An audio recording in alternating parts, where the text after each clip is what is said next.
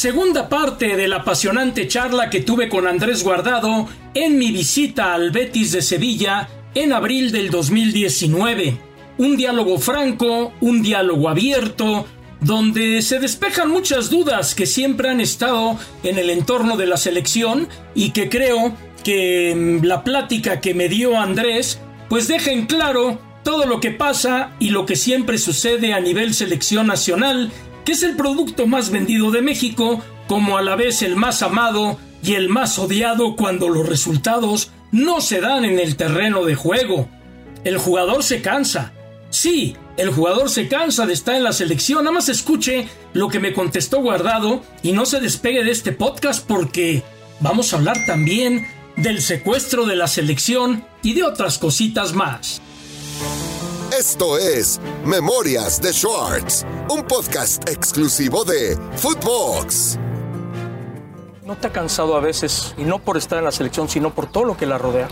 Obviamente, uno es humano, ¿no? Al final, y por más que sea un orgullo y sea lo que siempre uno ha soñado, estar en la selección, después de un tiempo y de vivir fracasos que nos ha tocado vivir y cosas muy importantes en la selección, y como se ha vuelto el entorno de la selección, obviamente te llega a cansar en la cabeza, ¿no? Más que en las piernas, en la cabeza, ¿no? Toda esa presión que hay, toda la crítica que hay, todo lo que se habla alrededor, obviamente te llega a veces no lo llegas a entender del todo y te cansa, pero bueno, yo creo que cuando te llegas y te pones la camiseta y estás en esos 90 minutos representando a tu país, todo eso se olvida y vuelves a recordar el por qué estás ahí, ¿no? Y le digo a usted que aunque son memorias, la memoria nos debe traer a la actualidad. Esta entrevista que la realicé cuando el Tata Martino llegaba apenas a la selección mexicana, pues nos deja muy en claro a todo lo que se tienen que adaptar los jugadores de la selección. Guardado en selección tuvo a Ricardo Antonio Lavolpe, que fue un ciclo completo, aunque él no estuvo en todo el ciclo. Pero después, un desfile interminable de directores técnicos le ha tocado, desde un Sven-Goran Eriksson, un Hugo Sánchez, un Vasco Aguirre, un Miguel Herrera, un Chepo de la Torre, un Juan Carlos Osorio y ahora el Tata Martino. Es decir, esto es siempre cíclico en selecciones nacionales. Tú empezaste en el 2006, pero del 2006 a la fecha en selección te ha tocado cualquier cantidad de técnicos. ¿De qué forma estarse adaptando? Porque cada uno llega con su filosofía y parece que lo que hizo el anterior se va al bote de la basura y es volver a empezar. Sí, desgraciadamente así ha sido en México, ¿no? Nunca hemos contado con un proyecto que, como tú dices, de que venga a darle una cierta continuidad. También los resultados así también han sido que también te permite hacer eso, ¿no? Cuando tú llegas a una selección donde no ha tenido éxito, pues es normal que llegue, bueno, lo que se hizo antes entonces no sirve, ¿no? Porque no se consiguió el objetivo, entonces hay que empezar de cero para intentar conseguir lo que los otros no consiguieron y es entendible y muy normal.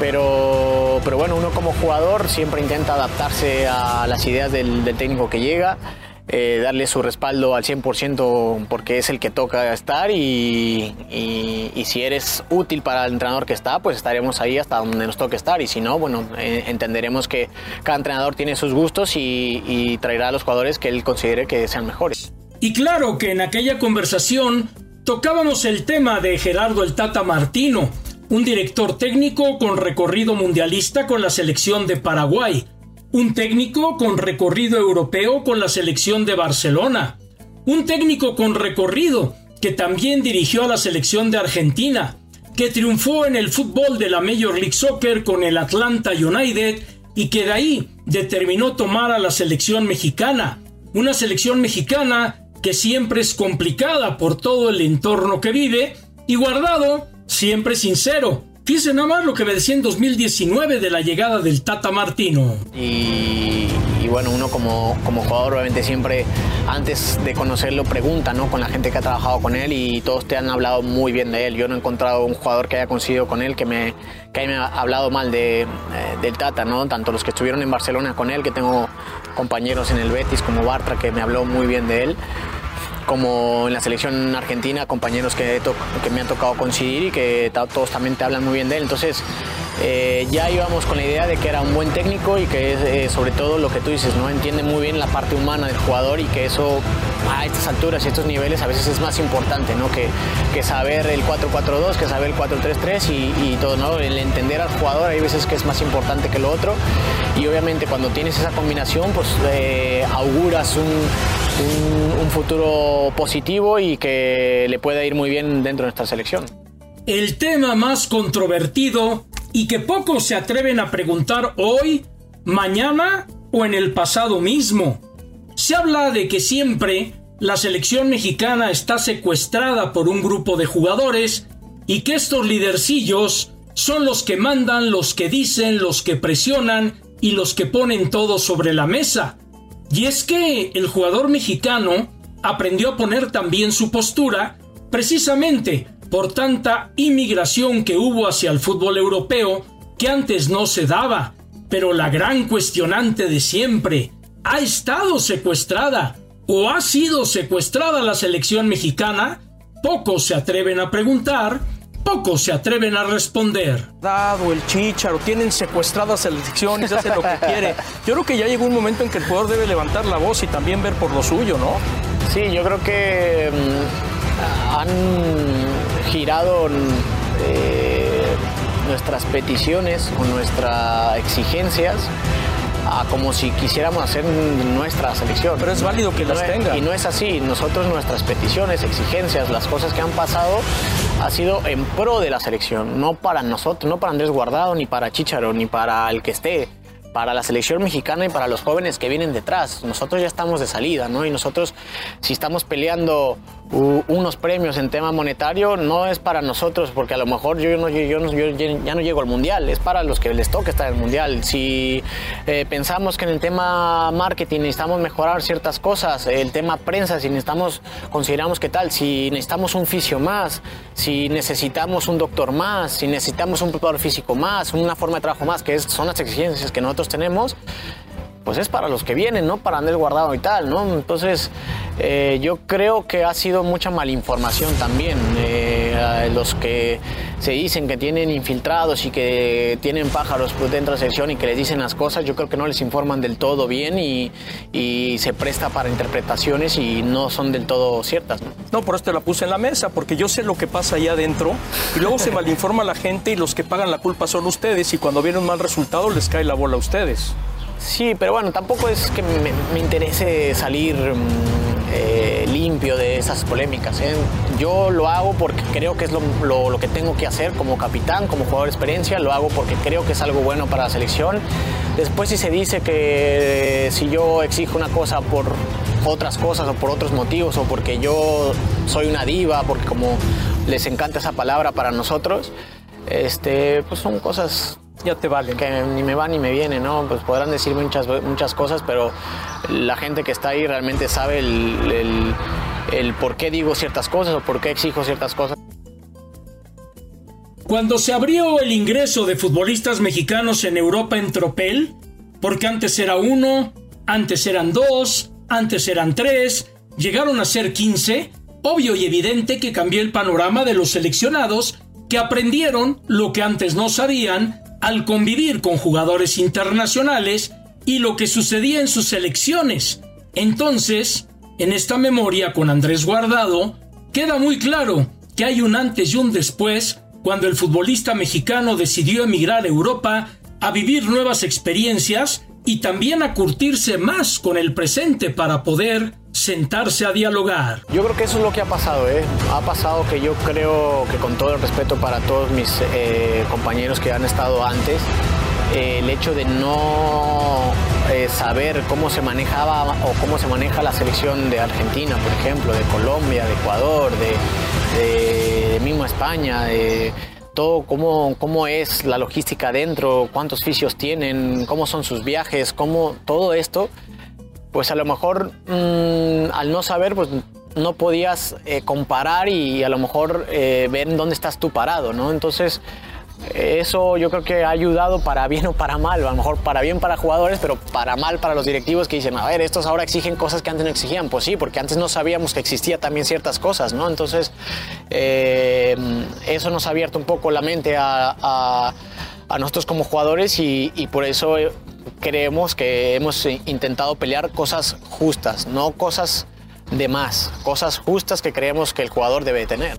Y es que si ustedes abren el libro, cada eliminatoria, cada mundial, cada torneo, cada participación, cada juego molero, siempre es lo mismo. Un entorno que se va haciendo muy pesado y que alguna vez me lo dijo Ramón Ramírez, cuya plática también tendré con él para que lo platiquemos ante ustedes. La eliminatoria es la misma, el mundial es el mismo, todo es lo mismo cada 4 años, solamente cambia el nombre de los protagonistas. Siempre cada ciclo de selección empieza con lo mismo, ya te la sabes. La ilusión de que para acá, que para allá, los empiezan a criticar y todo. Ahora ya más maduro, ¿cómo ves todo este entorno? Pues con mucha tranquilidad y muy consciente de la situación actual en la que estoy, ¿no? Sé que me queda ya poco tiempo a máximo nivel y dentro de la selección yo creo que también. Entonces, siendo consciente de esa situación, pues estoy entendiendo que pues para este inicio de proceso a lo mejor soy considerado y puedo aportar lo que yo puedo aportar y que a lo mejor en un futuro no muy lejano pues pueda llegar el momento en que se me diga, ¿sabes qué? Ya nos diste lo que nos tuviste que dar y tiene que venir el chavo o el más joven que viene con mucha proyección. Entonces lo estoy tomando con esa filosofía, con mucha tranquilidad y obviamente con la misma pasión de siempre de estar en la selección que siempre me ha encantado representar. Se acerca Qatar. Ya jugaron 5 mundiales, la Tota Carvajal, Rafa Márquez, Ochoa y Guardado pueden cumplir este sueño en tierra catarí. Pero en tu yo interior, que todos tenemos un ego guardadito por ahí, ¿no te gustaría llegar a tu 5º mundial? Por supuesto, ¿no? Y yo jamás voy a ir escondiendo eso, ¿no? Por supuesto que el pensar, decir, voy a jugar un 5º mundial, se me pone chinita la piel, ¿no? Me motiva el poder llegar, pero sé que voy a llegar si voy paso a paso, ¿no? Si me visualizo en 3 años, no voy a llegar, se me va a hacer muy pesado. Entonces, hay que ir paso a paso, año tras año, ver cómo voy evolucionando, cómo mi físico va evolucionando y si me alcanza, pues encantadísimo, ¿no? Iré con toda la ilusión del mundo, si no, pues por eso uno trabaja su cabeza para que a lo mejor el golpe en el momento que sepa o que yo me dé cuenta que no puedo llegar, pues que no sea tan fuerte. Pero para terminar este recorrido del 2019, la gran interrogante es: ¿realmente el futbolista mexicano es valorado? Sí, pero bueno, eso no es un secreto, ¿no? Yo creo que es sabido por todos que valoran mucho más a un fútbol argentino, ¿no? A un jugador brasileño o hasta colombiano y uruguayo, ¿no? Que un mexicano. La razón, pues a lo mejor porque les ha tocado triunfar más a jugadores argentinos, obviamente en equipos importantes, también a colombianos, también a uruguayos, entonces pues apuestan más por esas nacionalidades y cuando uno como mexicano le ha costado más el ganarse un lugar en los equipos, estar en los equipos top, pues obviamente se lo piensan, ¿no? Yo creo que es totalmente entendible, pero ojalá que poco a poco empecemos a dar esos saltitos y que en un futuro pues podamos sentirnos igual de valorados que ellos. Así concluimos esta apasionante memoria del año del 2019. Un diálogo franco, abierto, que tiene actualidad, aunque fue hace ya 3 años, del pensamiento de un jugador récord en la selección mexicana, de un jugador que ha sido constante y sonante en la selección desde que llegó en el año del 2006, y estamos hablando que en 2022 sigue vigente. Sí, el tapatío José Andrés Guardado, 6 veces campeón en Europa. Esto fue Memorias de Schwartz, un podcast exclusivo de Footbox.